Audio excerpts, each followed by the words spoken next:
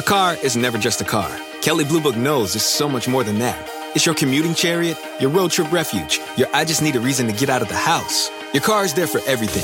And for everything car, there's Kelley Blue Book. Need a new set of wheels? Price it on Kelley Blue Book. Problem under the hood? Fix it with Kelley Blue Book. Can another car do the job better? Trade it or sell it on Kelley Blue Book. We're here mile after mile, moment after moment. Price it, fix it, trade it, sell it. KBB.com it. Visit KelleyBlueBook.com to get the journey started.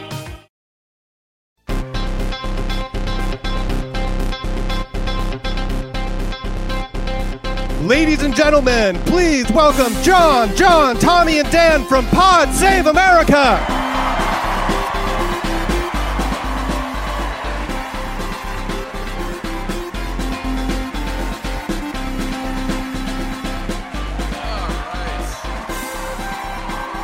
Hey guys. Hey Los Angeles. Hello.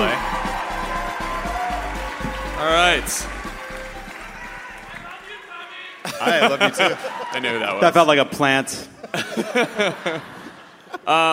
Guys, so we have a great show. Mayor of Los Angeles, Eric Garcetti is here. Okay, so big week. Awful week. Crazy stuff. week. Let's get into it. No, it's actually pretty good. Information's coming out. We like that. Jim Comey has receipts, which is great. Yeah. So we were talking about how to start tonight, and we were going to start with Comey and talk about the meeting and the memos and all that. And then we realized that the day before the Comey story, there was another story about the president casually divulging classified information to a foreign adversary just during a chat in the Oval Office. So I think we should probably start there. Standard. Was that, I'm getting confused, was that one where he was joking, where he taped it, where it didn't happen, where it's not a big deal, or where it's a liberal conspiracy theory? Yeah, first. All of the above, I think. Yeah. At first, it didn't happen. It was fake news. It was disloyal leaking. Haha, just kidding. And he did it on purpose the whole time. Right. Those are the... It's like, you guys relax. So, Tommy, you handled classified information when you worked at the National Security Council. What happened here, and how bad was it? So I think the first thing to know is that a lot of the intel we get is not necessarily collected by the CIA or the NSA or the U.S. It's collected by partners, like the U.K., the Mossad in Israel, other liaison services. They do a lot of work. We share intelligence, and we do it under sort of unwritten rules that if we give you the intelligence, you can't divulge it to others without permission. So according to news reports, the Israelis gave us information about a plot to take down airliners by putting bombs in laptops. And they got it from a source, we assume a human source, that they have inside ISIS. That is our best source about external plots on ISIS, period. Trump decided to brag about how great his intel is, even though it's not his intelligence service. It's just something someone fucking told him, like everything else in the world. And he told Sergei Lavrov and Kislyak, the ambassador to Russia, all about it. Does Kislyak have a dual role? Yeah, he is thought to be a spy as well. Invite a spy into the Oval, you share some secrets. And so then they go report it back to like 1,000 Russian goons who can reverse engineer what they learned and could blow the source. So Trump's own staff was so worried about the fact that he divulged this information that they called the NSA and the CIA to warn them. So we could have gotten the most important source on ISIS plotting killed. Kind of a bad thing. But the bigger problem is, like, the President of the United States has such poor judgment that he would brag about this stuff in a meeting with an adversary, which should make you worry about basically any conversation he has with anyone. Because I can't imagine anyone worse to just, spout off about intelligence to than the Russian ambassador. So here's my question. Like, the Russians, we all now know, interfered in our election. They launched a cyber attack against the United States. Why did they get a meeting with Donald Trump in the Oval Office in the first place? I think that question answers itself. It hasn't. Well, no. Does anyone know the answer? Putin asked Trump for the favor. Well, it's a favor in return. Putin was like, Putin's like, they're coming to Washington. Yeah, he's in town. They're meeting with Tillerson, the Secretary of State. Would you also mind meeting with them in the Oval? And he said, sure. This is the second biggest story this week. It could be like the third or fourth by now. It's barely at the top of the websites. It's fallen down. The info and first, so the explanations. First, they said, no, the story's not true, right? Completely false. Washington Post story is not true, which is weird because the Washington Post and the New York Times purposely decided to withhold information because it was so sensitive. So they didn't want to publish it in the paper. Right. So the news media basically they were more careful than Trump was. Yes. They treated code word level intelligence, which is so secret that it's above top secret. It's literally compartments. You're read into these various code word with special action, whatever channels of information that are held with tight little circles. And the Washington Post was more treated it with more respect than the President of the United States. So, I mean, it's obviously, it is, we should say it's legal, right, what the president did, because the president can always declassify information. He can declassify whatever he wants whenever he wants. Usually it goes through a process where the intelligence community reviews all the information, figures out what sources and methods could be jeopardized, what the various equities are, and then you proceed or you don't proceed. We've done it a number of times. It just shows incredibly poor judgment on the part of the president. Yeah, and well, one thing that was interesting is obviously the Trump White House leaks constantly, leaks to the Russians, leaks about leaks. There's also a story about how the White House meeting where they were all yelling at each other about this was audible to reporters, which was them not protecting information, about not protecting information, about not protecting information. Until your head explodes. But one of the stories said that people on the inside were saying that they weren't actually allowed to tell the truth about what happened, which is Trump really couldn't leak anything that sensitive and couldn't do it on purpose because he reads too quickly and he's not smart or sort of with it enough to keep up with the information. But they use that as an excuse, like, give him a break. He's not smart enough to know. Yeah, he's just a dotty old racist in decline. So that's not good. Second biggest story of the week. Related to that, did you read the story that said the NSC, National Security Council, who would like Trump to read their briefings, have now started inserting his name into more paragraphs because he only reads the parts about him? Yes. First it was like more pictures, more charts, more Trump name, double space, 48 font. It just needs to be a glossy headshot that says, "Don't mention ISIS to the Russians." Thumbs up. With like an 89% approval rating. Yeah. Keep up the good work, boss. You're nailing it. Sir, we have the latest Rasmussen numbers here. So as the staff is cleaning this mess up, and this is leading all the news reports, the New York Times, Michael Schmidt at the New York Times reports yesterday at like 5 o'clock that Jim Comey, our friend Jim Comey, has kept memos of all of his interactions with Donald Trump. Yeah. This is applause for Jim Comey at a Pod Save America show. Yeah. And I want to be very clear about something. I was right about Jim Comey the whole goddamn time. Love that guy. Very tall, very, very trustworthy. I challenge anyone to do a research operation on Lovett's tweets. Dig in. You will find a consistency of a Jim Comey. That's how consistent. The rock-solid integrity of a Jim Comey. So, let's review what happened. Okay. Sure. On February 13th, Donald Trump's batshit crazy national security advisor, General Michael Flynn, who we now know tonight, this broke like a half hour ago, who Donald Trump knew at the time was under federal investigation.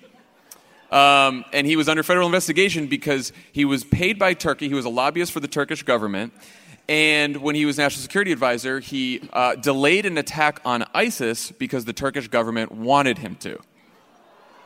Boo. So, bad. So on February 13th, Flynn resigns because there was a report that he lied to Vice President Pence about the nature of his conversations with the Russian ambassador that he did during the transition. So Flynn's gone. The next day, Jim Comey happens to have a meeting in the Oval Office. At the end of the meeting, Trump sends Jeff Sessions, the Attorney General, and Pence out of the office and says, I have to talk to my friend Jim. Hey, go get a Coke. Go get a Coke. And he says of Flynn, I hope you can see your way clear to letting this go, to letting Flynn go. He is a good guy. I hope you can let this go. Like he was greasing a Jersey city councilman. I hope we can look past these OSHA violations. Yes. Fucking clown. He's the head of the FBI. Do we need a ramp, or do you need this suitcase full of money, Jim Comey?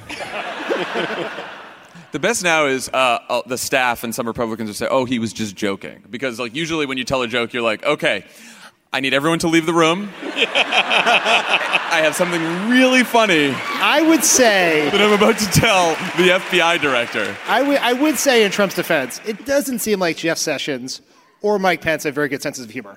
Well, the thing that sucks is Pence and Sessions were outside the Oval Office door being like, why are they laughing? What's so funny? Sounds like it must have been a really funny joke. So this seems like obstruction of justice. It seems like the president is very clearly impeding an investigation, a federal investigation. Like I said, we know all this because Jim Comey took careful notes about all his interactions with the president. Very smart. That guy loves a memo. That guy loves a good memo. But by the way, of course he did. And you know why we knew he would take notes? Is because Jim Comey became famous because he got in a huge fight with the Bush White House because he didn't want to renew the warrantless surveillance program under the Bush administration. He rushed to John Ashcroft's side in a hospital room and forced him to stop. The Bush White House denied this, and Jim Comey won the PR war because he had contemporaneous notes. This was very easy to know and predict. Jim Comey is fantastic. Here's the thing, guys.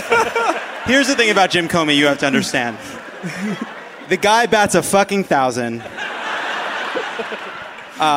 He is always 2 steps ahead. We've always loved Pro Flowers on this podcast. We have always loved Pro Flowers. Look. What is a book? Jim Comey, as far as I'm concerned, has made like one mistake, which was sending a cataclysmic letter that did change the course of history. But you put that aside. Perfect. And you know what's funny? A lifetime ago on Monday, when we were talking about the fact that Trump was threatening Jim Comey with tapes, right? What we were saying was, like, who do you think loses a tape contest? Like Donald Trump, someone who puts the word tapes in quotation marks. A jabbering lunatic who can barely string a sentence together and who commits crimes all the time on purpose and by accident. And Jim Comey, the most insufferable man in the world, who sounds like the Federalist Papers. Like, who's going to lose that tape battle? So, love it. On that Monday podcast, we talked about, like, are we in impeachment territory, right? And what we were talking about then was Trump telling Lester Holt, oh, no, I didn't fire him because he treated Hillary badly. I fired him because of Russia, basically. Yeah. So he did that. He was, of course, intimidating a witness when he threatened Jim Comey with the tapes. And I was saying, like, this feels like, is it obstruction of justice? Is this grounds for impeachment? And you said, we're not there yet. It's going to feel different when we're in impeachment territory. Does it feel different now? Well, and I said that because obstruction of justice, any impeachment question, is a political question ultimately. That's why Bill Clinton gets impeached. I mean, you can argue about the law, but it was a political question. And I said it would feel different, and this feels different. It really does. And you know how you know it feels different? You know it feels different because some world historic craven cowards in Congress have finally discovered their job descriptions. Jason Chaffetz, Jason Chaffetz discovered that he was in Congress after he decided to quit, finally demanding the memos. Paul Ryan says that it's appropriate for there to be an investigation and that we get to the bottom of this. Marco Rubio, not there yet. Not disappointing me. Marco fucking Rubio.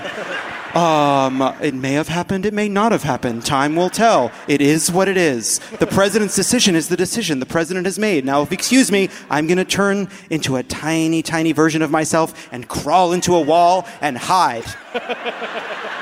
It's just reusing stuff now. My best friend is a caterpillar. I sleep in a matchbook. I am tiny. I am spiritually very small. We good? Keep going? You on the fence? No. Marco Rubio. The worst. The absolute worst we can do. Look. And all those Republicans who told me in my direct messages, in private, he sparkles. Oh, does he? In private? Because on camera, you can see the torture of him knowing he's exactly what we say he is. He wears it on his face. At least Paul Ryan has the decency to have dead fucking eyes.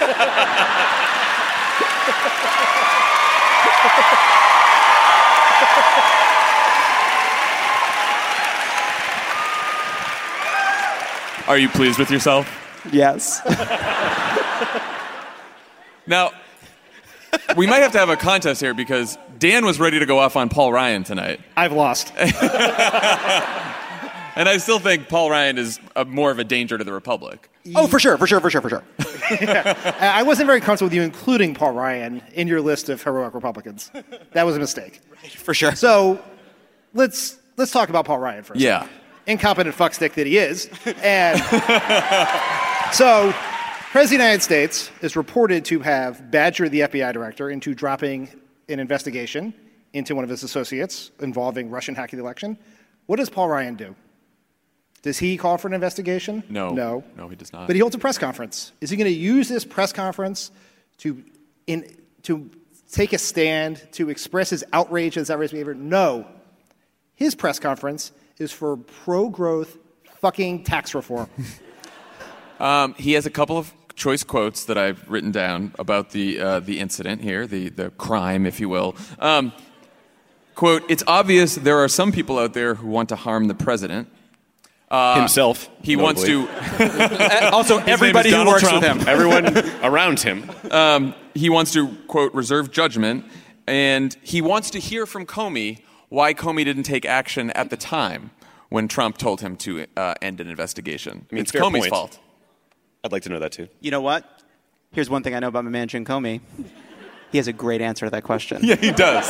He does. Because Jim Comey's no dummy. Something End of else- Comey thought. Something else about Paul Ryan that happened today. So, Washington Post, Adamentus, breaks a story a couple hours ago that back in June of 2016, Paul Remember Ryan, that? She couldn't be beaten. Paul Ryan and California's very own Kevin McCarthy, they just came from a meeting with the Ukrainian Prime Minister, who told them that Vladimir Putin had been financing populists all over Eastern Europe in an attempt to, disrupt democracy. And Kevin McCarthy said to the assembled Republicans, "There's two people I think Putin pays. Dana Rohrabacher, another California representative, boo, Also boo. and Donald Trump." And everyone laughed because they Boo. thought, what a funny joke from Kevin McCarthy. And then Kevin McCarthy said, "Swear to God." And then our hero, Paul Ryan, said, "No leaks. This is how we know we're a real family here." And the reason we know this is because the conversation was recorded. And we heard it all today. How fucking lucky is Kevin McCarthy that the one time in his less than illustrious career that he was right, it's on tape. So that's Paul Ryan. So here's the good news from the Republicans that, as you said, Lovett, figured out their job description finally. Jim Comey has been invited to testify publicly before the Senate Intel Committee. So Richard Burr, the Republican on that committee, said yes. The Judiciary Committee, the Republicans on the Judiciary Committee, Grassley, Lindsey Graham, have subpoenaed or asked for the Comey memos from the FBI. They've asked for the tapes from the White House. And so all the memos are going to come out, and we're going to hear from Comey himself. And we do have some Republicans. Mother Jones reported that Justin Amash, Republican from Michigan, was the first Republican congressman to say that Trump's actions could be ground for impeachment. And then Republican Congressman Carlos Curbelo's office called Mother Jones to ask for a correction and say, no, our congressman was the first one to call for impeachment. So that's pretty good. That feels good. That's pretty good. But a lot of them are still cowards. And then, so that was the good, the bad. And the ugly was how the right-wing media was handling this. So, Tommy, you watched Fox News for an hour last night. Tell us what you learned. He quit. And now he works for them. Propaganda works. It's now called the Six. So this is I recommend everyone do this because it was instructive. Nope. I know we're all joking about we're in bubbles, but like, it's garbage TV, so it's not really fun to watch. And it's like, Get drunk, watch Fox yeah, News. have a beer, watch Fox News. So like, Hannity is nuts, right? And he's putting up these graphics about the propaganda media, and which is himself, and you expect him to do the things he does, but then he weaves this whole conspiracy theory about like an innocent kid that was killed in Washington, and he's connecting him to WikiLeaks, just like the most crass, disgusting shit you've ever seen in your life. But it's not just the Hannitys of the world that are defending Trump. You turn on this garbage show called The Five. One person on the panel is literally auditioning for the job of press secretary and confirmed it on the record to the Mercury News. Feels like a conflict of interest to me, but what do I know? The rest of them, though, are even worse, to the point where someone turned to Jesse Waters, who's like the JV stupider Bill O'Reilly, and said, "Boy, you're really on message tonight." And he said, "Well, someone's got to be."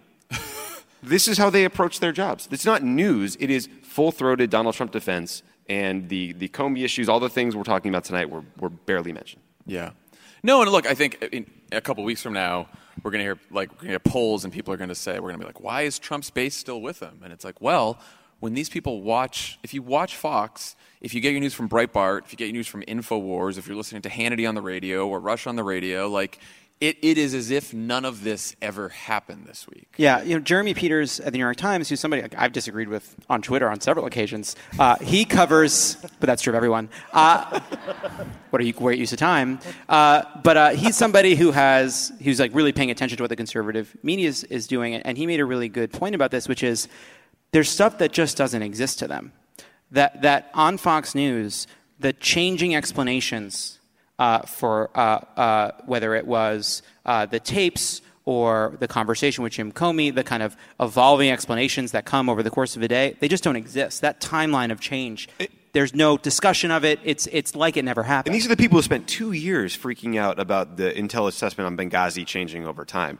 And Donald Trump went from saying it was X to, oh, just kidding, it was Y. And they don't give a shit. Right. Yeah. And, we were talking about this backstage, too, that it's sort of become a cliche, like, oh, it's sort of a waste of time to say, imagine if Hillary did it. And that's true. It does feel kind of like, oh, well, yeah, imagine if Hillary did it. But it's only because our expectations are so fucking low. Like, that the hypocrisy that these people have demonstrated is so expected and so routine that they're so beyond any kind of moral principle that even pointing out that on the opposite foot they'd be saying the opposite thing is now considered sort of trite. Yeah. No Not answer good. there. Not good. Nothing to do with it. So that's a bummer. So we haven't talked about the reaction from the White House and Donald Trump himself. He has not tweeted still, unless he has while we've been doing this, but no tweets for like 48 hours. He did give a commencement to the Coast Guard graduates today. Yeah. In which he said to a bunch of young men and women who chose to serve their country and risk their lives, quote, "No politician in history has been treated worse or more unfairly than me." So one thing that was really interesting about that is actually Nelson Mandela, as a ghost, did appear and punch him in the face. and then he went back and he went back to heaven. Back to heaven, yeah. Back to heaven. So that's been Trump's only comment, and then now the White House is releasing statements, and no one in the White House is putting their name on the statements. And so even like just basic... Can you imagine that, Dan? Like, we're trying to shoot down a bad story. We're sitting in like lower press figuring out what to do. And it's like... Now a statement from the the Roosevelt room. You sign it. Gibbs, you got this one. No, Dan, you got this one. We're going to do this in an omniscient voice. Yeah, there's fucking background quotes denying that we gave classified information to the Russians. Well, I mean, it's the first smart thing they've done. Yeah, that's like true. I guess they went around like, who still has credibility? Oh, no one. Yeah. The House does. The building could issue a statement, perhaps. South Lawn. Yeah. Now for a statement from the diplomatic room. The best was one of the Trump staffers went on background, as they often do, to the Daily Beast and said, "I feel like running down the hallway with a fire extinguisher." And then another one said, "I don't see how Trump isn't completely fucked." So I think they're doing great. Yeah. I think it's a good time to work in the White House right now. Why don't they quit? This is a good question, because some of them believe that they are helping they're helping to stop worse things from happening. So I think there's two kinds of people right now that are there, right? There are the pathetic, moral idiots, right. craven Kellyanne Conway, blah, blah, blah. buffoons, Spicer. people that have people that have gone full Smeagol, right? They don't. They're eating raw fish in the mess. They don't recognize themselves in the mirror. They're speaking to themselves all the time. Like, these are Lord of the broken Flies, creatures. So you put them aside. 3 left over. And then there are the kind of the adults in the room. Some of them are in the cabinet. Some of them are still in the White House who genuinely believe that they could leave, but then somebody worse would be there in their stead. And I don't know what to tell those people because I understand why they're there. And I think that we probably are a little grateful that they're there because as long as things keep going the way they're going and Trump will be undone by his own actions, don't we want the kind of smarter, serious people to protect us from inside? Is that wrong? You know Tell what? me, I'm sincerely not sure. First month of the administration, I thought the same thing. And I was like, I think it's a hard choice because there's a lot of career officials who served in the Obama administration and then now found themselves in the Trump administration, didn't want to be there. And I thought, you know what? We need people with the smarts and expertise to stop bad things from happening, and maybe they can have influence. That's month one. I think at this point, if you think that what's going on in that White House is bad and dangerous to the country, the best thing you can do for the country is to quit that fucking job and tell everyone what's going on and hopefully bring an end to this. Like, I think there's only, right, you have to draw a line somewhere. If what they can do is help kind of roll this snowball down the hill and start the kind of final avalanche, then I think that's right. Yeah, I think you're right. Yeah. I've changed my mind. Straight Constant journey with him. So now, Dan, what were you going to say?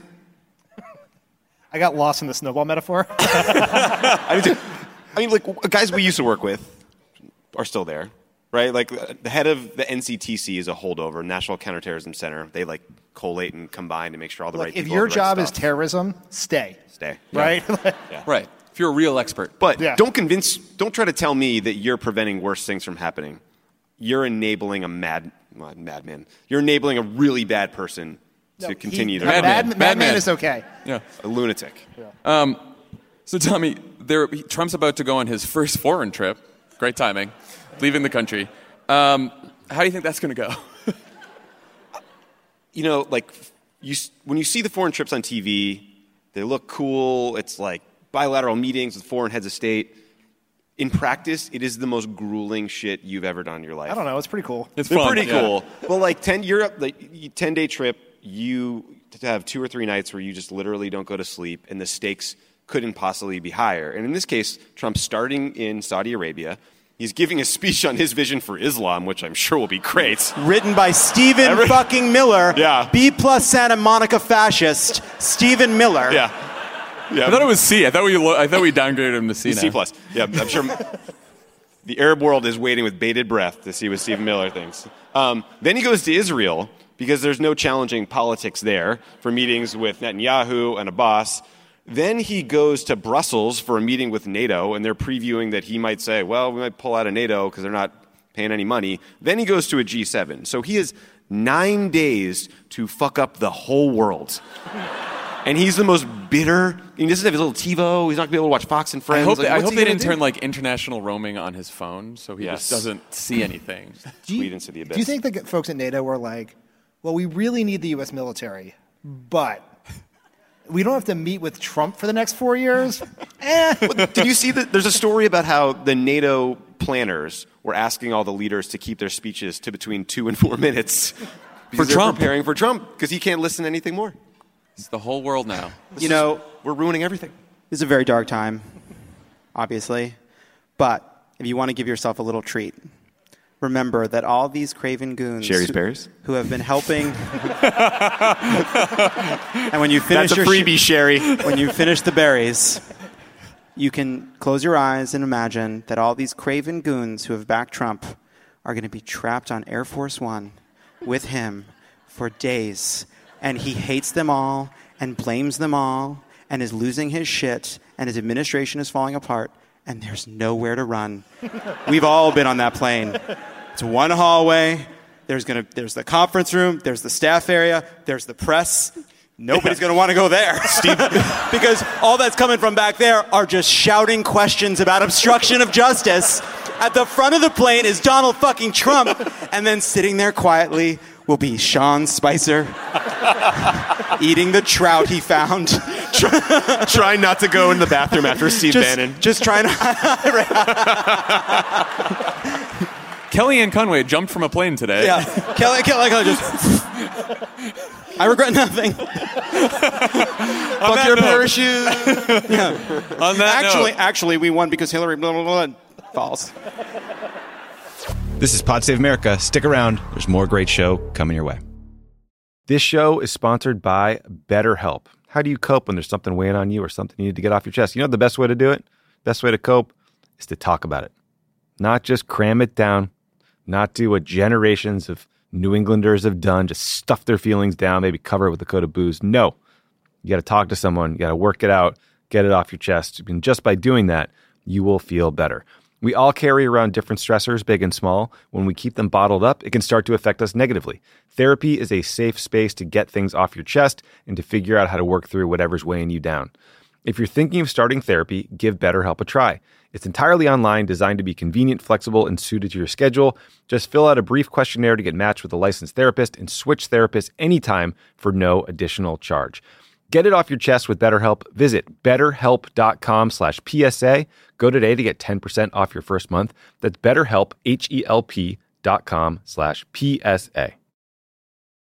I live by routines, but I especially love my same-day delivery routine with Shipt. And my shopper knows this about me. When Sunday rolls around and I place my weekly stock-up order, Joe sends texts from the aisles. Wilted lettuce? Nuh-uh, hard pass. Deal on my favorite sparkling water? Whew, grab two. Fresh flowers just because? Sounds like a delightful idea. If you love routines that work for you, get Shipt same-day delivery. Shipt, delight in every delivery. Learn more at shipt.com/hi. The less your business spends, the more margin you keep. But today, everything costs more. So smart businesses are graduating to NetSuite by Oracle. NetSuite is the #1 cloud financial system, bringing accounting, financial management, inventory, HR into one proven platform, helping you reduce IT costs, maintenance costs, and manual errors. Over 37,000 companies have already made the move to NetSuite. Backed by popular demand, NetSuite has extended its one-of-a-kind flexible financing program for a few more weeks. Head to netsuite.com/streaming. netsuite.com/streaming.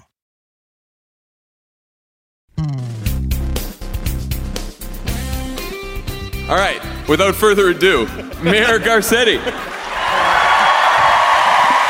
How you doing, everybody? That's LA. There you go. Thanks for coming. My pleasure. Look at this audience. I know. Can't see what any of you look Molly like, Crew. but you sound amazing. So let's start with the news of the week. Have you been paying attention to the news this week? Yeah, I just came back 1:30 this morning from Washington, D.C., and Wonderful let me say, place. it's good to be back in America.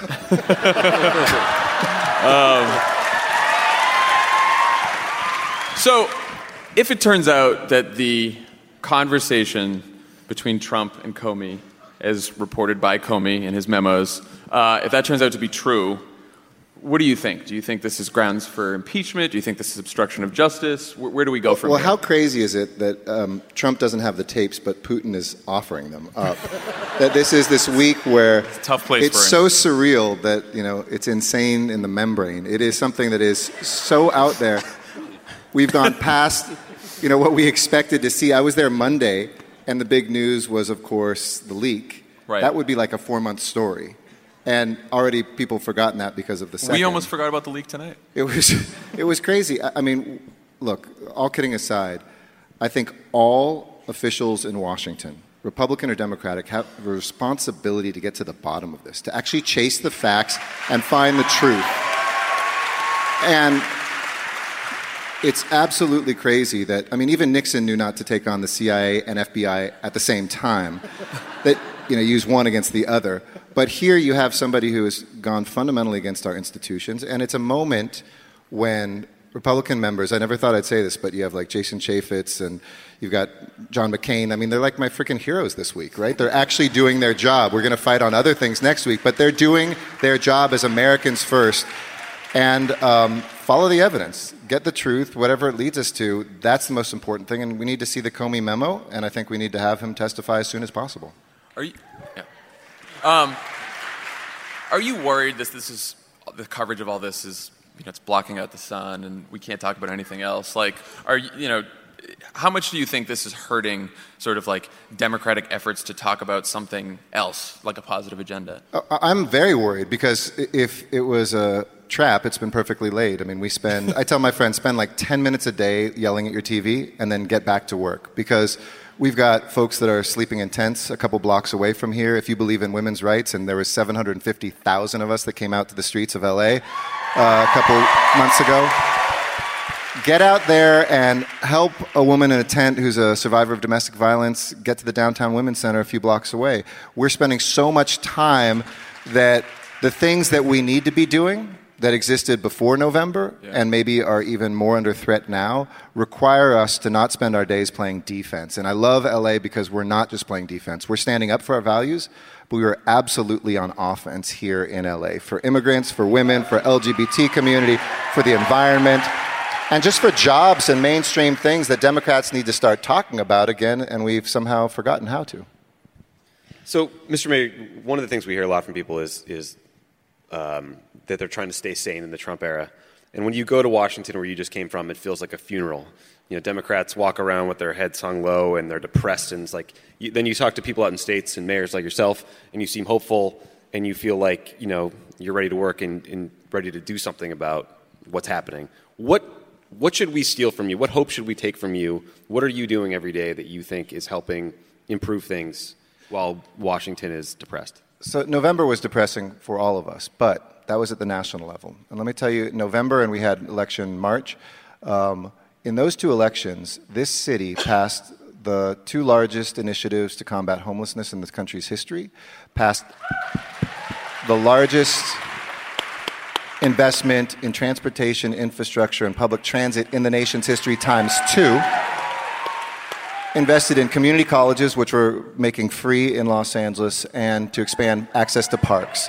That's 5 votes where people said, please, take my resources, and people think of California as this liberal place. You need a 2/3 vote to get a tax passed here from the people. And we did that. So I keep telling people, don't cede the power you have before you exercise it. They want us to feel powerless. They want us to be fringe. They want us to be just pissed off, pessimistic, and paralyzed. Actually get up and see what we have done. And I think it's really beautiful here in Los Angeles. And I talk to mayors all the time around the country. Pete Buttigieg, who's in South Bend, was here. He's a great friend. And friend of the pod. Absolutely. Friend of the pod. Was there first. He was here doing Chelsea Handler. I don't know. Maybe he's gone to TV now. Just saying. But he and Michael Hancock in Denver, and I think about Mitch Landrieu. I mean, there's mayors.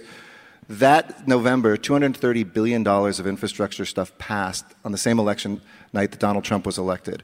So they're talking about $1 trillion in D.C., but meanwhile, $230 billion, a quarter of that was passed in a single night by America's cities. So America's cities are not just the resistance. We embody the persistence of our ideals and the embodiment of action, which Washington seems incapable of unless it's backwards.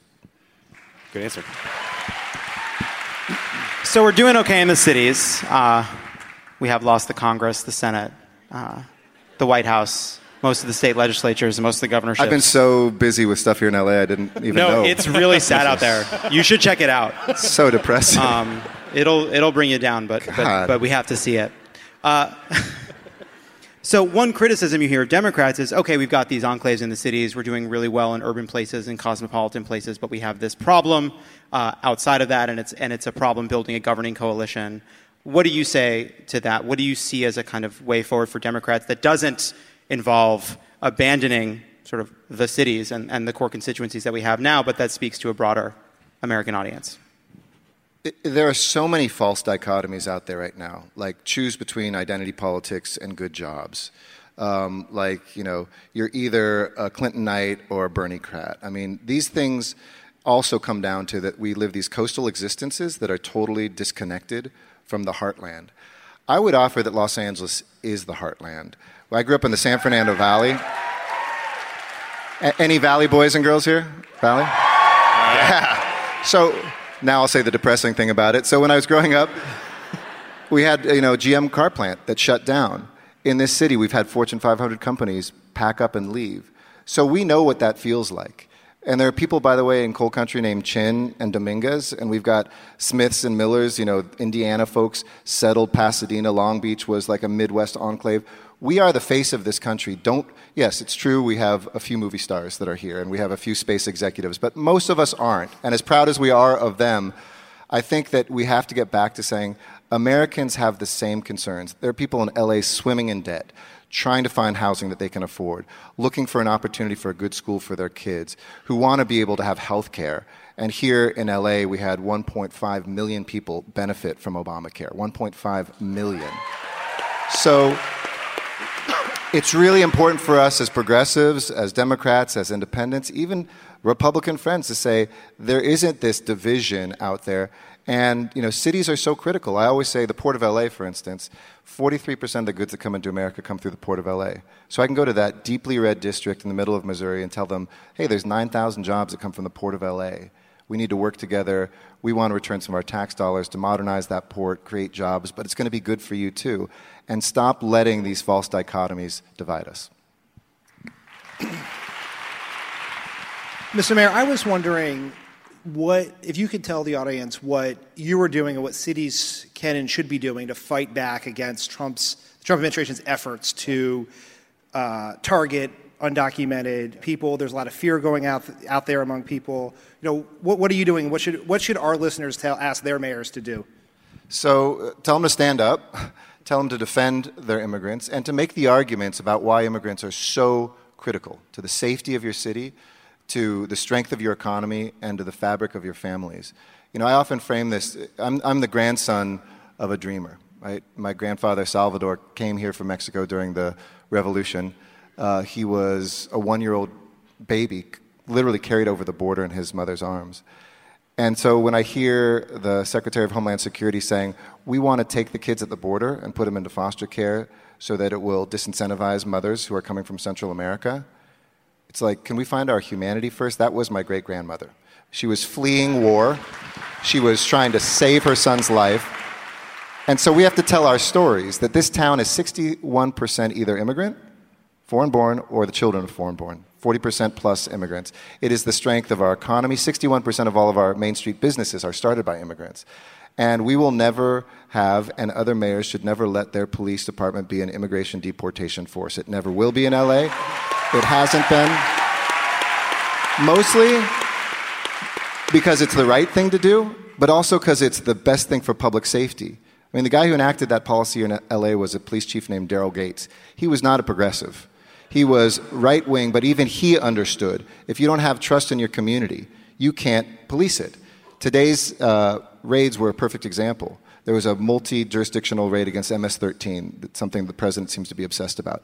By the way, that started 2.5 years ago, the planning under the Obama administration. It's with LAPD and others to get really dangerous criminals out of here. And the police chief this morning told me, we couldn't have done that if the immigrant community didn't trust us. Because the intelligence that we gathered about who the people are, who are the murderers, the rapists, the people preying on our city, came from folks who were willing to talk to us. And this year we've seen a 20% decline in the Latino community in reports of sexual assaults, in domestic violence, and people talking to our cops. That's bad for all of us. So it is really on the cities to stand up and tell the American story that immigrants make us great. Our face in Los Angeles is the face of the world today and the face of this country tomorrow, and we are not backing down one bit.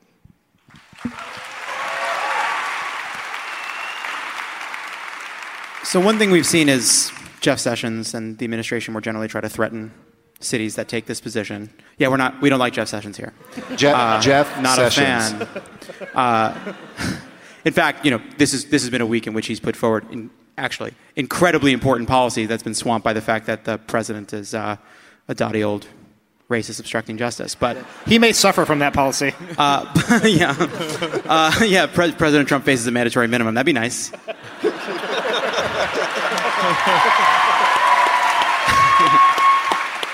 Saying earlier that if they invoke the 25th Amendment while Donald Trump is in Saudi Arabia and he's arrested on the tarmac, that's the full banana republic, but which I want to start calling the full banana. So just get that going. Not going to happen. Yeah. You know the mayor's still here, Laugh right? as if it's Hi, the Mr. first Mayor. time. He'll feel good about himself. Back to my question, which these guys interrupted me from. Sanctuary cities, freedom cities, people are trying to call them. Sessions is trying to threaten cities into not doing this. What is your response to that? It's totally unconstitutional. And this is going to come back to haunt them. It wasn't even, I love it when they attack, when we won the Sanctuary Cities decision that came down a couple weeks ago, it wasn't that it was forum shopping. The Ninth Circuit, they started bashing the Ninth Circuit Court of Appeals, a great court out here. It was actually a decision that Chief Justice Roberts gave against Obamacare. Remember when it was the attempt to mandate that Medicaid has to be a part of Obamacare, and states, for some reason, didn't want to give more health care to their people in certain areas. And they said you cannot put a fiscal gun to the head of states and localities simply because you don't like their policies. The 10th Amendment, that violates it.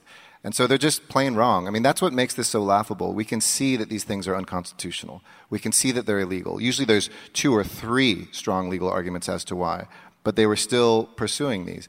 And the idea that, if you look at sanctuary cities, the report that came out, they're safer, they have lower unemployment, and they have more economic prosperity. And you'd think we would be the people most concerned about our own public safety, but somehow people who spend no time here are going to dictate to us what makes us safer. And my worry is their policies are actually making us less safe. That what Attorney General Sessions wants to do is now, instead of going after the truly dangerous criminals, he wants to take a net, which is very small, 400 ICE officers, and throw it into this ocean of 2 million undocumented residents. And whoever he catches is a criminal, take him away. Well, while you're doing that, that net is not catching the people we actually need to. It's actually making us less safe for you not to go after that child molester or that murderer because you're going after grandma because you just found her and it was easy. And when there's 2 million people, don't we need this president and this Congress to do what Ronald Reagan did and to have a path towards citizenship, more citizens, not more criminals? That would make America great again.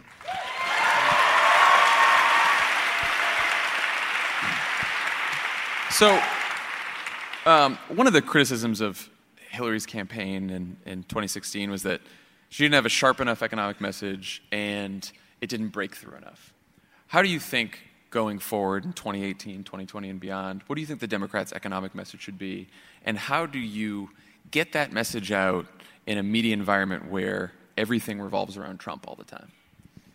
The defining issue of our time is economic insecurity.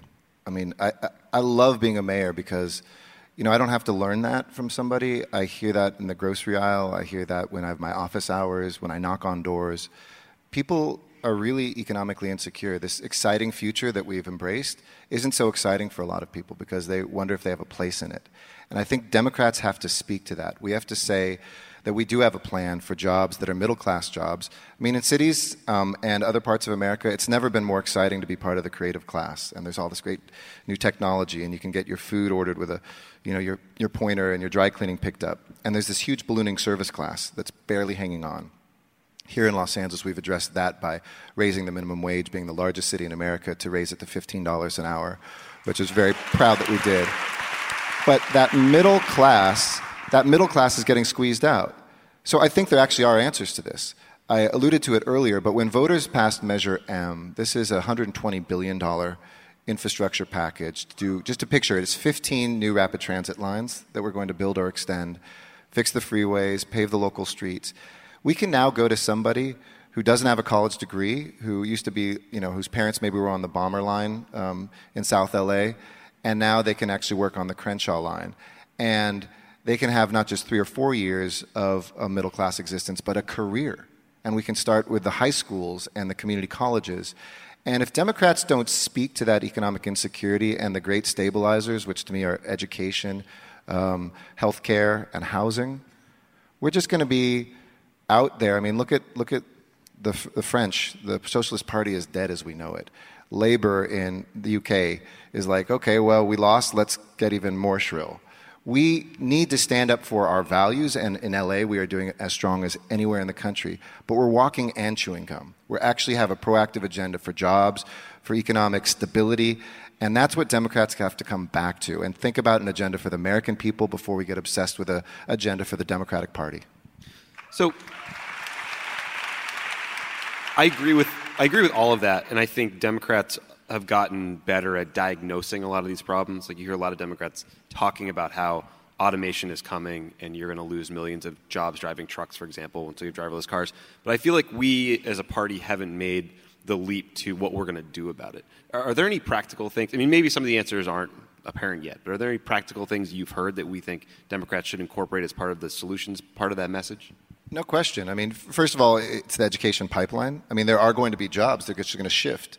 I mean, whenever we have that mythical coal worker, it's always like, oh, he can't be retrained. He's too old. I don't believe that, first of all, because we retrain folks who are seniors, people who have been homeless for 30 years, people returning from prison, veterans. I mean, you can train people, so that's kind of BS. I'm not going to swear on this show. Missed opportunity. Yeah. Get you all sorts of headlines. Goodbye, 2020. What was it? That's what it takes. It's total bullshit. Anyway. There we go.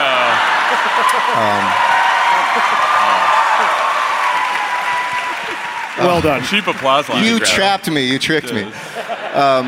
So we have, I think, a pipeline first and foremost to get people into that. Education has gotten greedy. I mean, if you look at it, it's not just that the price of education has matched inflation. It's like the NBA.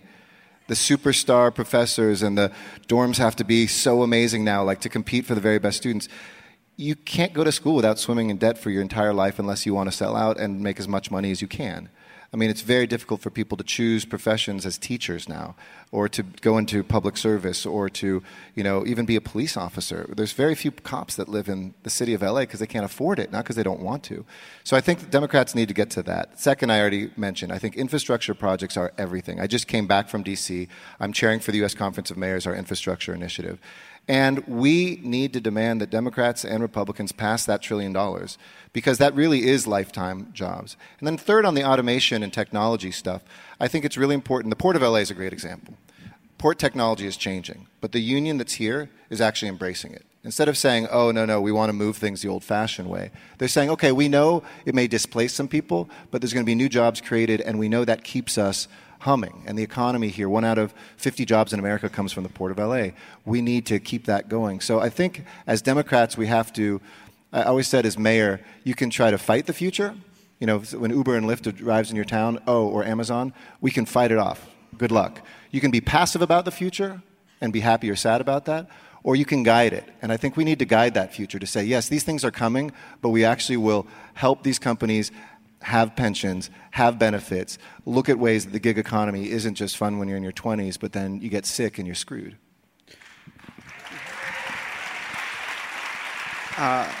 One thing we also saw in the election was we weren't able to turn out as many young people as we wanted.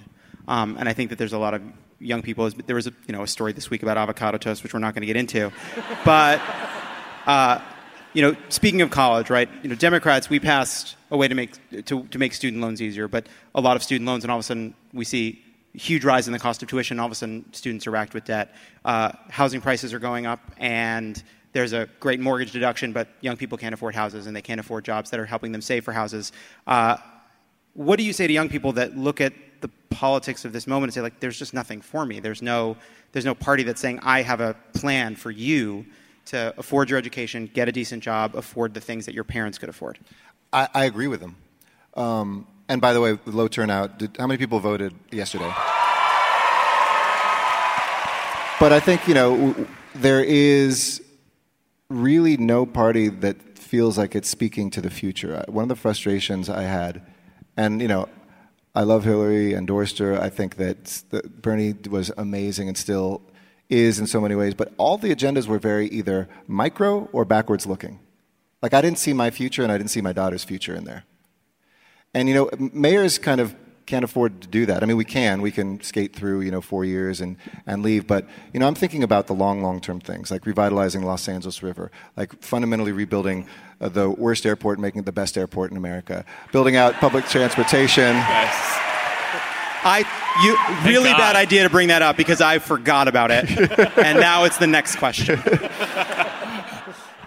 But we do have to wrap our heads around that anxiety. If we don't speak to that stress that people have And I don't mean just speak to it. Look, I think so much of our back and forth right now is talking about values and not talking about programs. Like here in LA, raise the minimum wage, unemployment down, the lowest level in our history, 4.6% last month. We have got 10,000 veterans jobs, 24,000 homeless people off the streets, past those largest measures that I said. We're moving towards total 100% renewable energy. Like, if you don't think we can make an agenda, we have no commission or board in the city that is all male, and 54% of the people on them are female. Like, we have things you can do quickly. You have things that you can do immediately. And so don't tell me that it takes a 100-point plan.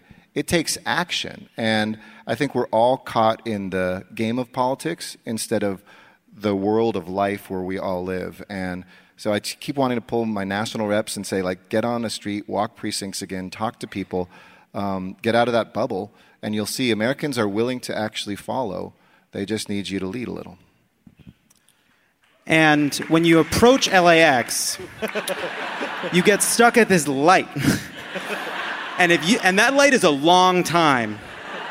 What are we going to do about LAX? Well, just get out and dance if that happens. That's kind of what we do now. It's the new thing. No, LAX we're bringing public transportation to for the first time since, well, ever. It's never had it. We're redoing every single terminal. We're building a new one. We're going to force all the shuttle buses out so that the cars can actually get around.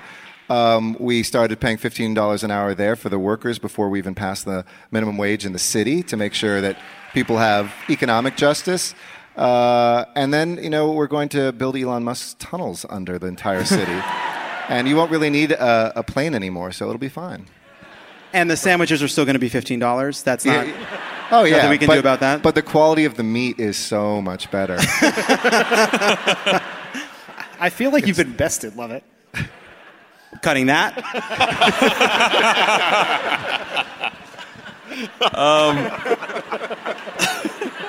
We'll play it on Thursdays.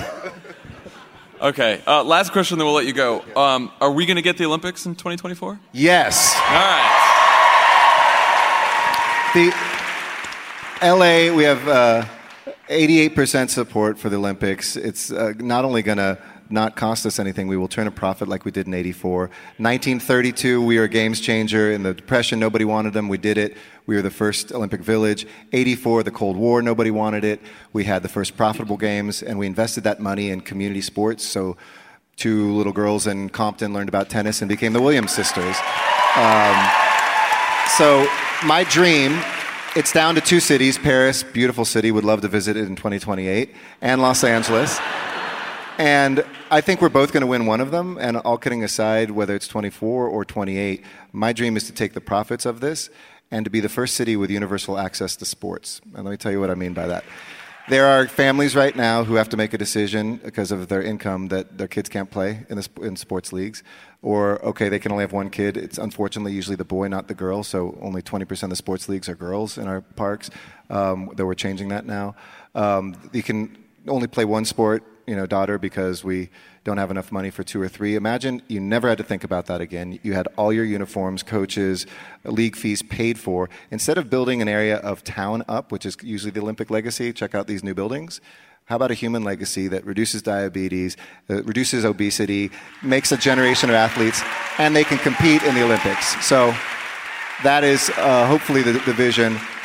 And my last note, when they were just here last week. Thank you to anybody who bought a foreigner a drink last week, because they might have been with the Olympic Committee. But we kind of showed them the heart of America and this city. And I said, to many of them privately, we need you more than ever. Yes, we can give you a great Olympics, and we can connect you with Hollywood and technology and a new generation. But you don't want an America that closes off even further. And when the Olympics came here in 1984, we opened ourselves up to the world. We realized America's strong when we're connected with other cultures and other communities. That's LA every single day.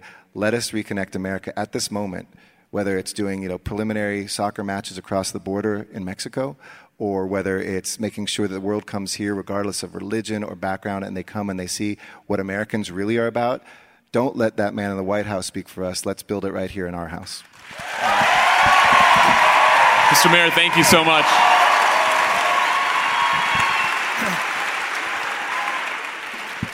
All right. We like the mayor. Great. Where does he go in the What do you guys think? grid? Oh, the grid. It's called a bracket. It's a bracket. This is Lovett's bracket. Well, right but now he calls it a grid.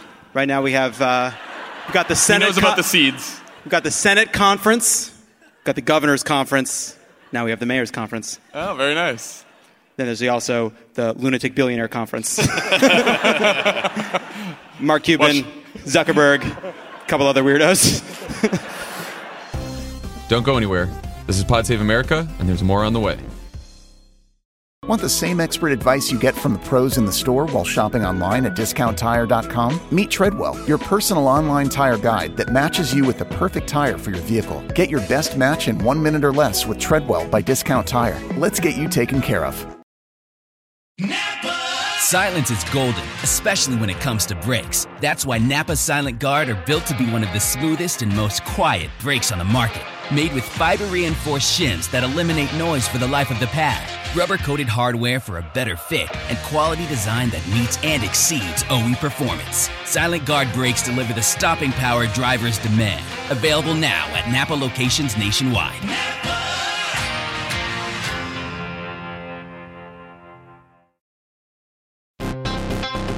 All right, people, we all know the stakes of the 2024 election are high, whether it's keeping the Senate, taking back the House, or stopping Republicans at the state level. If you're ready to make a real difference, sign up for Vote Save America's 2024 volunteer program. And just to make it interesting, we're pitting you against each other. Vote Save America will sort you onto a team, east or west, and you'll compete with a community of other volunteers to maximize your impact on the ground with opportunities tailored to you and the causes you care about. The team with the highest volunteering stats could secure the biggest prize of all, the continuation of American democracy. Head to votesaveamerica.com/2024 now and get ready to organize or else. This message has been paid for by Vote Save America. You can learn more at votesaveamerica.com, and this ad has not been authorized by any candidate or candidates committee.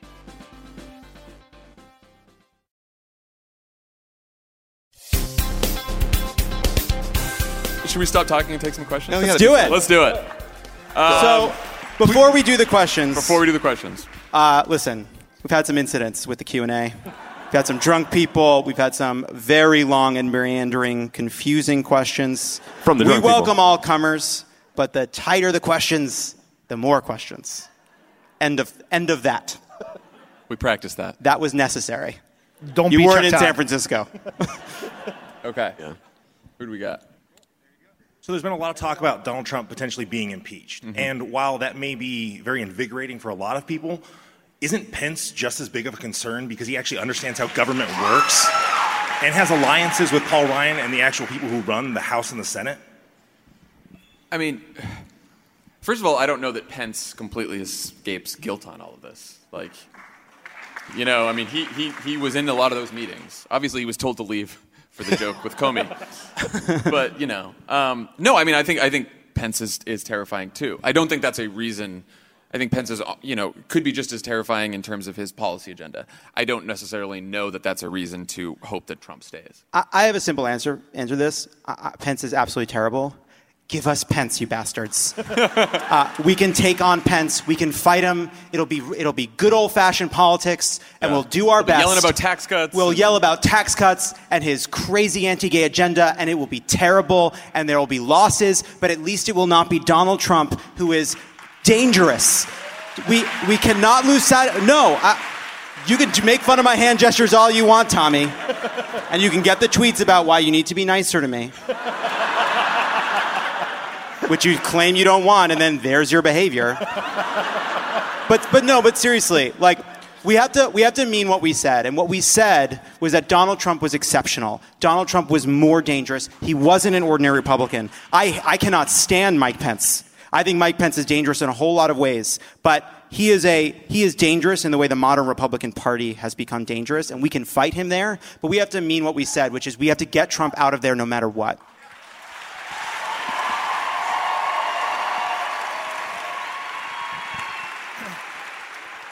My mom has been posting a lot of Louise Mensch Twitter and articles. How concerned should I be, and how can I tell her to stop posting these things? You know, I think you should be concerned. yeah. I mean, it's hard to watch this stuff because there are these echo chambers on the left with the Louise Menches and everyone's a Russian stooge. And having worked in government, the one thing I can tell you about government is that most conspiracy theories fall down because of a lack of competence. There's not enough people to coordinate these things to make it really happen, right? So I sort of brush off those conspiracy theories on the left. On the right, you have the Alex Jones InfoWar lunatics saying this is a coup, we need to raise arms and prevent this from happening. I think both of those schools of thought and the sort of circular thinking that happens on Facebook and social media is really dangerous. I don't know yet how to fix it. Let's put this in perspective. In the last 7 days, Donald Trump has fired the FBI director, admitted he did it to stop an investigation to himself. It came out that he asked the FBI director to stop investigating him, and then leaked classified information to a Russian spy. We do not need conspiracy theories, right? We have plenty of material to work with, people.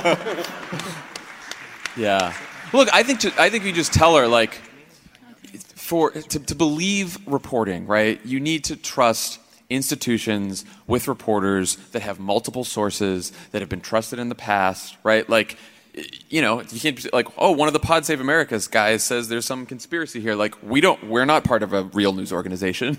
You know, like believe the Washington. What are you doing? Lovett does reporting. Believe the Washington Post. Believe the New York Times. Believe the Wall Street Journal. Right? Like, these people have reporters who are deeply crooked media, and then everything else John is saying is right. Unbelievable. Well, we talk about news sources, right? You need no other podcasts. You need no other podcasts, right? But I think Louise Mensch is like, yeah, she got a few. Someone was saying this about conspiracy theories. Like, if you have enough of them, you're bound to get a couple right. You know, so like she got a couple things right, and now, you know, has a whole bunch of people following her. But I think most of them, you know, like when she thought that like Black Lives Matter was actually like a Putin run operation, I was like, yeah, maybe not so much. Not accurate, for the record. So. I want to ask you, are there any congressional or constitutional legal provisions for this presidency to be annulled? Because if an Olympic athlete has been found to be doping, they forfeit the gold. If a professional baseball player is found to be doping, they give up all their records. And if we have substantial information that the Russians interceded in this election, I don't understand, because I'm thinking post-Trump, and I think he doesn't even deserve to be ex-president. He doesn't even deserve to be impeached. And, I mean, I feel like just his name or his photo in the White House, it should all be expunged. I agree.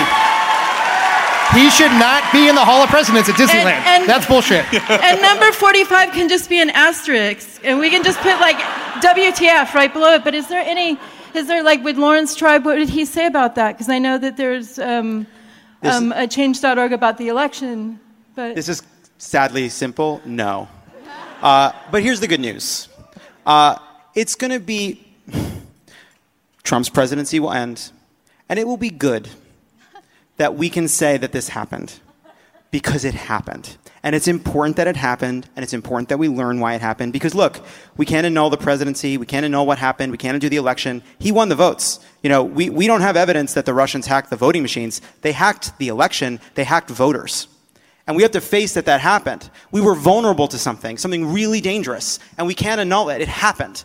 And after that, it's going to be up to us to repair it. But we have to live with the consequences. America elected Donald Trump. It's real. And the Republicans enabled him, and the media echo chamber made it possible for him to win. And we shouldn't erase that. We should learn from that. And we ran a shitty campaign. And then we should make sure that his portrait hangs in the worst fucking part of the Smithsonian, I think. Like by the bathrooms. No wax figure. No Madame Tussauds. No Madame Tussauds. It's probably already there. Yeah. Guys, I've said this before. I don't know why you guys don't hear me. Build a media conglomerate. Then I run.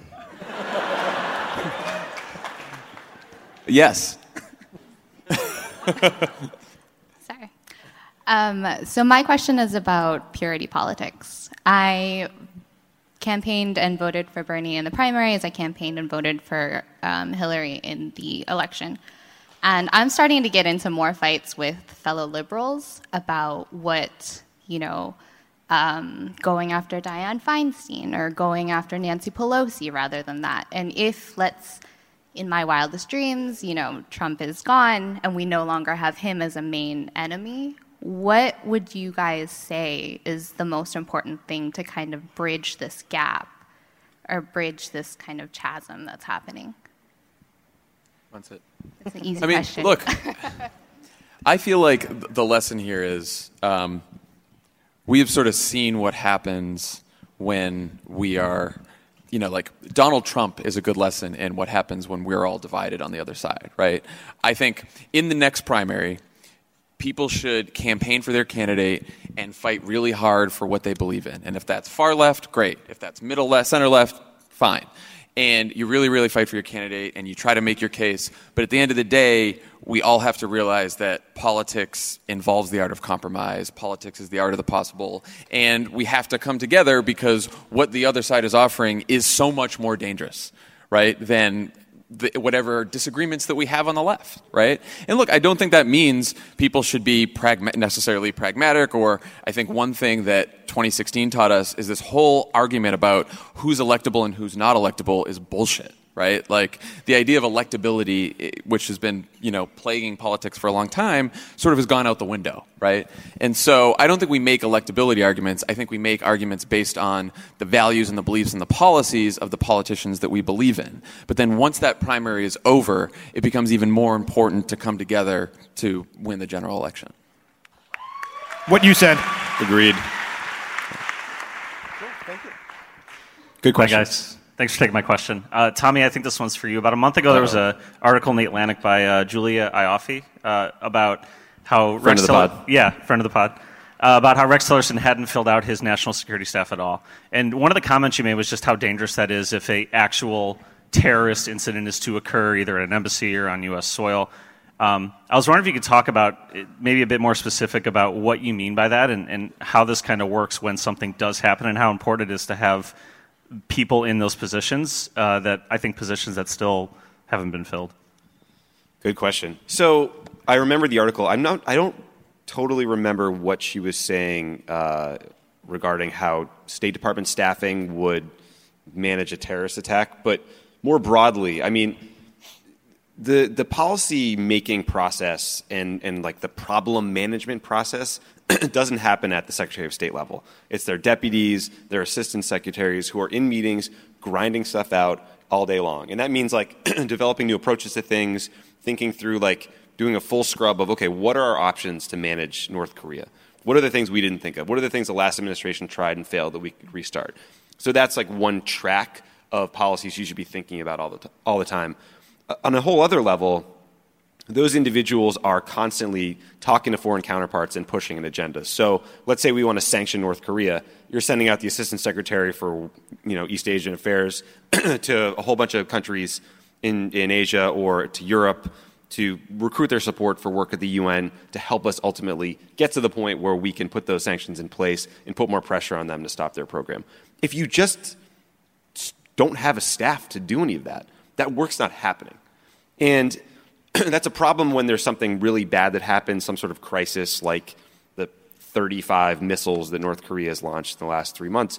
But it's also a problem for problems that aren't on the front page. Like there's up to potentially 4 famines happening in Africa right now. It's like Somalia, Yemen, a number of places, South Sudan's a mess. I mean, these are things that the United States can really affect change if we focus on them. And we have diplomats like bringing to bear all their skills on the front end or as early as possible to manage these problems, because so many of them are political. Like you look at Iraq, there are huge security problems. There's huge problems with ISIS. There's huge problems with sectarianism.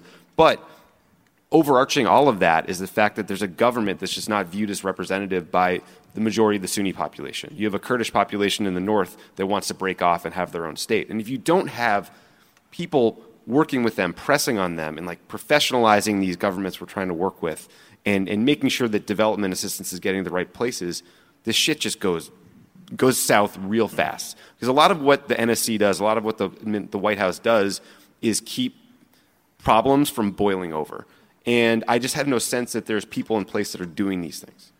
I think the thing, not to hone in on your question here, Tommy, that should scare the shit out of everyone is that for 120 days now we have careened from crisis to crisis to crisis. We have not yet had a single crisis that was not of Donald Trump's own making. Absolutely. So at some point in time, something is going to happen in the world, a natural disaster, a terrorist attack, a diplomatic crisis, and this collection of fucking clowns is going to be responsible for solving it. And there's a scary likelihood that something bad happens, another Christmas Day bomber or something we managed early on in the administration, that the political climate in the wake of an incident like that will be used to do some of the darkest stuff we've seen. So that's the kind of stuff that I think scares Julia and freaks us out. I hope the next question's more So uplifting. cheer up. Yeah. Thanks for being here. Working the crowd here. Next one's for Hug your Lovitz. loved ones. Thanks for coming. Hi. Hi there. Hello. First of all, thanks for everything you guys do. Makes the drive on the 405 much more endurable. So, over the last 8 or so years, we have seen how the Republican Party has kind of fractured itself, even though they won the election. After Obama won, they appealed to the far right, the racists and the bigots, and came up with the Tea Party and all that. And we see that even though they won the election, they have such a hard time governing. They are still fractured of sorts. Now, we are doing great now with the resistance, and we have this great movement going on. And at one point, we are going to be back in power. The Democrats are going to be back in power. My fear is that as the Democratic Party fights for its soul, what we just discussed for the previous question, with the progressives and the centrists, when we finally get there at that point, will we be ready to govern? In short, my question is, can the Democratic Party find its soul by then, or will we be like the GOP with no soul? Well, so first of all, I would say that's a fun thing to worry about, whether or not we'll succeed when we're governing. And I would like us to have that problem. I think if there's been a couple silver linings of Trump winning. One of them is it's forced us to confront the challenges we face as a party. The second is how much energy and activism there is. And I think the third is Trump being president has allowed us to reject notions about what's not possible, what policies we can't propose. I think that there's a lot of people on the far left that have been very critical of the Center for American Progress. They just came up with a big proposal for a pretty giant work agenda, right? Which I think is really interesting. And I think you have people like Mayor Garcetti talking about interesting ideas. You have a kind of big and new conversation about the future of the Democratic Party. And I think that's really positive. And, the question the person asked before you about, the Bernie wing versus the Hillary wing, that's an important debate we're having. Bernie had a coherent message that he was saying, we should use this message. We should adopt this. This is a message we can win on. And we went a different direction. And I think we were probably wrong about that. But I don't think the answer is every single thing that Bernie Sanders says. I think the answer is finishing that debate, finishing it through the next round of primaries, finishing it through the 2018 elections, making sure we're kind of together to win the House. But I'm optimistic about the fact that Democrats, this was a rock bottom for us, and I think we're emerging as something stronger. Yeah.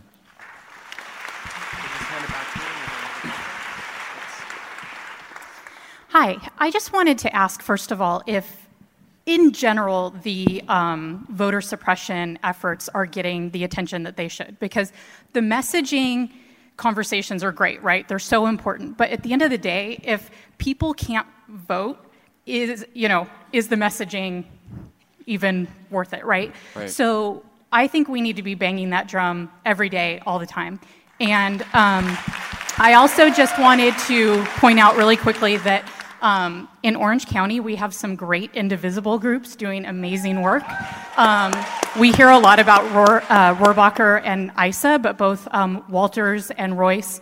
I'm involved with Walters, and great things are going on. We're in your backyard, so you should come check out some of the events down there. Yeah. And thanks again for everything you guys do. I mean, I think the voter suppression thing is a huge problem, and I mean, there's that AP report last week. It sort of got buried in the news that like 200,000 people in Wisconsin might have been kept from voting. Right, like Hillary lost by 22,000 votes. There was some good news in that. And the Supreme Court decided not to hear the case in North Carolina, which means that law no longer stands, which is good. But our friend of the pod, Jason Kander, started that organization, Let America Vote, and which is great. You should check it out. And their plan is to actually get some press and get some coverage of some of these voter suppression fights that are going on in different states. Because I think, like you pointed out, one of the big problems is they happen in the courts, but it doesn't sort of spill out into the public eye as much. And so we kind of have to go there and have those fights in public and really, drum up some support. That's all exactly right. The other thing we have to do is there's a bunch of governor's races in 2018. There's governor's races in 2017. We have to win those races, and we have to give those new Democratic governors Democratic legislatures. And if we do that, think about this. Florida is one of the states that is where we have a real shot to win. If we win that governor's race and we take over that legislature and we put in place automatic voter registration, same-day registration, extend early vote, that is the difference between winning and losing these battleground states. So we talk about the House, and the House is incredibly important, and we should go beat all those assholes in Orange County and everywhere else. But we cannot, as a party, forget the governor's races, because that is critically important to what happens in the 2020 election. Yeah, I mean, the most cynical shit in politics is the voter suppression and the redistricting, where they gerrymander these districts. You have states like, I think it's Ohio, North Carolina, where they're 50-50 in the presidential, and then 3/4 of the representatives are Republican. And so, to Dan's point, we have to win. Getting killed in 2010 set us back for a very long time, because usually these seats lurch back and forth, but they were able to lock in these gains through redistricting. And so that's what makes these upcoming elections absolutely critical. And in 2020, like Dan said, these governor's races, that's also when a lot of the redistricting will happen for the next 10 years. And so it's even more important for Democrats to win governor's races in 2020, because then if you're in control of the governor's mansion, you're setting redistricting for the next however many years. Hi, awesome. I just wanted to get your perspective on what I think is the most recent piece of news, which is the gift that we got. I think we're perceiving it as a gift, which is our special counselor, special prosecutor. Oh, yeah. We forgot this guy's Paul Mueller. We spent like 10 minutes on Kevin McCarthy's taping, and we Thank you. How did we forget God bless Paul Mueller? And Unbelievable. Is he a cookie media There's intern? so much going on.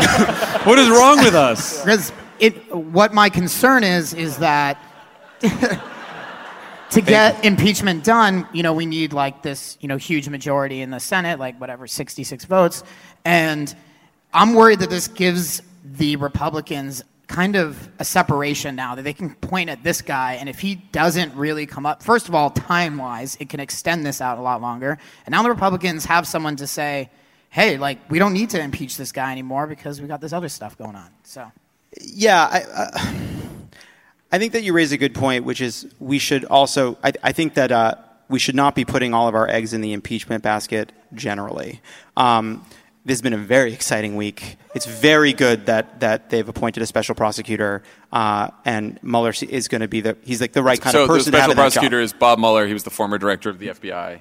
He's like James Comey type sanctimony times like 100, right? He's like the OG. He's the perfect person you would want for this. Yeah. Perfect person. He was such a good FBI director that Congress passed the law to let him stay an extra 2 years. Yeah, right. And the only person more pissed about Jim Comey getting fired than Jim Comey is Bob Mueller, because he handed it off to him. So it's very good news, right? That means a real investigation can take place at the Department of Justice, and we know that as long as he's there, it's real. And if he has to leave, we're back into Nixon land. That's all good news. But I said this on Monday. We have to be able to be keeping our eye on the collusion, obstruction of justice, Russia investigation front, but we need to be able to win on the politics front too. And so, in my mind, we should do everything we can there. Keep the focus on that. That's great. But I think we also need to be able to imagine winning the House as if that's not going on, right? It's impeachment in the Russia stuff and the collusion and the special prosecutor. That's not the message that I think we want to be running on every day anyway, right? I'd rather be out there talking about the awful healthcare bill and their awful tax plan and things that are affecting people's lives.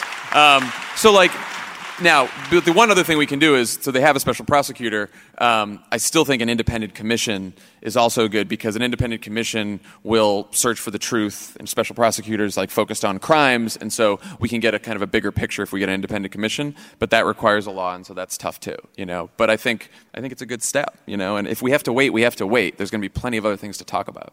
Can we have some real talk? Yeah. Paul Ryan is not impeaching Donald Trump.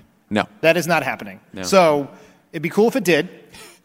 And if I'm wrong here, it's a high-class problem. Right. But we have to go win the House. That is what we have to do. Yeah, no, I totally agree. All this impeachment talk, I think about, again, we win the House in 2018. Donald Trump is a wounded animal. We are investigating him. We have subpoena power in the House. We are grinding his agenda to the House to a halt. He is so unpopular. He is facing a primary challenge. That's the thing we will be able to control. What Mueller does, what Paul Ryan does, very hard for us to control. We can fight and we can win the House, and then we can have some power.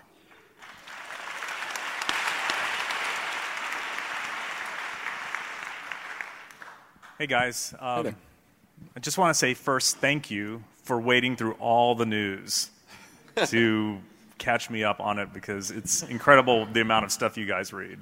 Like, I'm impressed as a former opposition researcher. I give you guys props. Thank you. Even though we forgot the special prosecutor. It's all good. I have a request. So it seems like this special event's going to be a regular thing for Crooked Media. Yes? Maybe? Yes? We're trying, yeah. Yeah.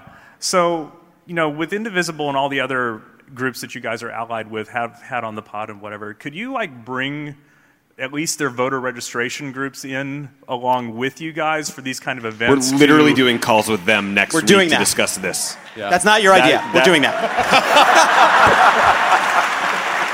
John Lovett, I knew you'd have a smart-ass answer for me. Thank you. It's a great idea. It is a great idea. You had it concurrently. Monster. So, I'm a former field organizer from Minnesota. Right? Right. Now I live in Los Angeles. I love hating Trump. I kind of hate how much I love the political drama at this point, because it's distracting from actual actionable items. What should we, especially Angelinos who are living in the bluest of blue areas, be doing right now to affect actual change? Have you thought about moving to Wisconsin? I'm from Minnesota, so I would never move to Wisconsin. Right? Fair enough. Fair enough. But look, we were talking about this backstage. There are 7 districts in California where Republicans are in the districts that Hillary Clinton won. So, and there's a whole bunch of other districts in California where there's Republicans where she didn't win, but they could be vulnerable too. Do you know about Devin Nunes? Devin Nunes. Nunes. There you go. Nunes. We should. Everyone in this room should decide today that we're going to help take out Darrell Issa. Yes. Whatever it takes. We're coming for you, Darrell. We know you're listening. You sad. Darrell Issa is such a dickhead that a reporter asked him about Trump, and he flicked her off. Yeah. He was flicking off the situation. I almost thought he's maybe he's not running. He just gave the finger to a reporter who asked you about, We should take him out. Yeah. We're going to start with Swing Darrell. left. But no, we have a huge opportunity in California. Anyone who lives in California to go to one of those districts and to work really hard from now until 2018 to help take the House back. We get those 7 seats. That's a third of the seats that we need to take the House back. If this in California. If this were a video game,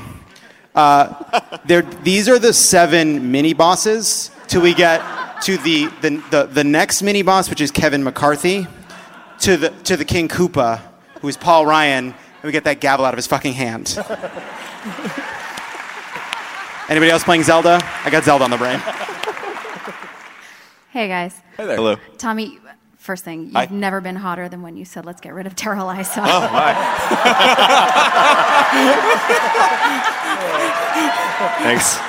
But on to my question. I'm going to reach way, way back, 2 weeks ago, when ACHA, Wealth Care, I'm still trying to make it happen, Favreau. I am. Trump Care, Ryan Care, whatever the hell you want to call it, when that fucking terrible vote went through, and that dead-eyed fuckstick, thank you, Pfeiffer. No, that's good. Jam that thing through. So I'm going to ask the 4 of you, because you were in the rooms, ostensibly, when all of the conversations were going on, we know that the ACA was not perfect. What did they want it to be? What should we be fighting for? As a woman who's passionate about women's health care and passionate about Planned Parenthood, what do the women I talk to every day need to be calling their representatives to say, we need to get this to happen. We need to make X, Y, and pass. What do we need to do? I thought we were going to get a Lovett speech about Joe Lieberman. I did That's too. why I was sort That's of what I was deferring to you. We all want it. That wasn't a look if we don't know Joe Lieberman. Yeah, I mean, I don't know what calling to yell about Joe Lieberman will do at this point, though I do it every day. Look, I think the truth is the most important thing we can do right now is call to try to make sure that the Senate doesn't pass a slightly modified version of the Republican bill, and there are 13 guys, and they're all guys working on this bill, and already, we're starting to hear what's coming out of those conversations, and they already saw what happened in the House, right? They saw that cutting Medicaid is deeply unpopular. They saw that reducing the subsidies is unpopular.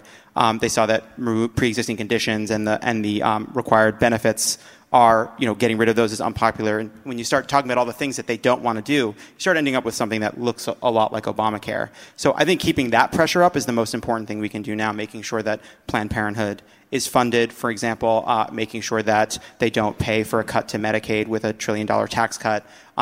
I think it's the same fight. It just moves over to the Senate. I think the strategy in the Senate is to push the bill as far to the left as possible in the Senate, because then that will split the Republicans in the Senate and they won't be able to pass anything. And I think the targets for that are Susan Collins, Lisa Murkowski, because they're actual moderates, Dean Heller of Nevada and Jeff Flake, because they're up in 2018 in states that could be swing states, and then some of the other Senate Republicans who have already gone on the record saying they don't want to cut Medicaid as much as the House is cutting Medicaid, right? So I think that's what we do. There's some reports today that, like, Orrin Hatch said, oh, well, maybe we'll keep the mandate till 2020. Maybe we'll keep Medicaid in place until 2020 and not phase it out there. So you can see that some Republicans in the Senate are scared of this, and so they're going to try to push a bill that sunsets a lot of this stuff in 2020 and beyond, so they just don't have to fucking deal with it until the next presidential election. If that kind of bill gets passed, you're going to see Ted, if that's the main bill, you're going to see people like Ted Cruz and Rand Paul and Mike Lee and some of the right-wingers in the Senate say, like, no fucking way are we going to vote for that bill. And then it's just going to stall, and then that will be it. So that's the hope, right, to put pressure there. What I would say to this is Mitch McConnell cares about one thing, accumulation of power. So if he thinks that voting for this bill means he may lose the Senate or he will lose power if they lose the House, they will not do it. So all of the enthusiasm that was directed at those town halls before the first wealth care vote, we need that times 10. Because this is a two-step process. Because you were right, the Affordable Care Act is not perfect. Thank you, Joe Lieberman. And keep your microphone down. You'll have your moment. FBI Director Lieberman. Oh, Tommy, you baited him. Could we find someone? I'm not doing it. Dan, go. All right. We tired of it. Personally stripped it out of the bill. A public option. Yes. Medicare buy-in for older people. Go on. Are you really letting me go? I'm not doing it. First step, beat wealth care. Second step, Democratic House, Democratic President, Medicare for all. That's the order. I think about this question, your question, a lot, because 2 weeks ago was like the worst I've felt since election night, basically. And it wasn't just because, like, I'm a person whose entire career was working for Barack Obama and ACA is part of his legacy. It was because I was sitting on my couch by myself, watching CNN, being sad, watching that weird congressman pick his nose. And then I got a text from my stepmom, who was married to my dad. He passed away from cancer. She's had cancer twice. And she said, what am I going to do now? What are my premiums going to cost? She's like, fuck. You know, there's so much uncertainty, and people don't know, and they're so scared. So I think remembering that during the day-to-day stories of, like, Jim Comey and the memos and the cut and thrust of this and that, we all have to remember that healthcare, having a pre-existing condition and not knowing how you're going to pay for your coverage, like, these are the things that really people care about, matter in people's lives. This is why we all got involved in politics. These are what really animate voters. And staying focused on that stuff, even when it's more fun to rant about, release the tapes and, like, all the things we do on Mondays and Thursdays.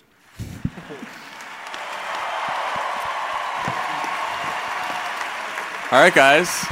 And that's our show for tonight. I mean, LA did a great job with the questions. Great job with the questions. Yeah, great question. Must have been a long line at the bar. Crush San Francisco.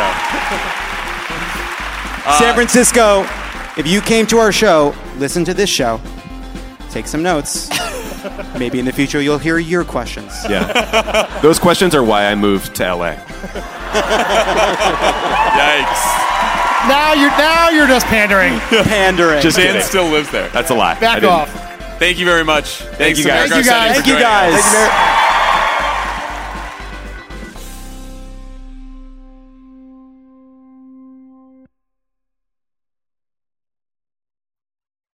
The less your business spends, the more margin you keep. But today, everything costs more. So smart businesses are graduating to NetSuite by Oracle. NetSuite is the #1 cloud financial system, bringing accounting, financial management, inventory, HR into one proven platform, helping you reduce IT costs, maintenance costs, and manual errors. Over 37,000 companies have already made the move to NetSuite. Backed by popular demand, NetSuite has extended its one-of-a-kind flexible financing program for a few more weeks. Head to netsuite.com/streaming. netsuite.com/streaming.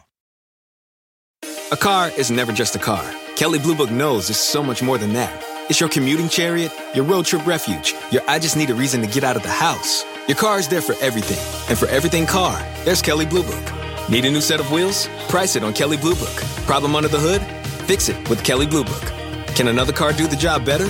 Trade it or sell it on Kelley Blue Book. We're here mile after mile, moment after moment. Price it, fix it, trade it, sell it. KBB.com it. Visit KelleyBlueBook.com to get the journey started.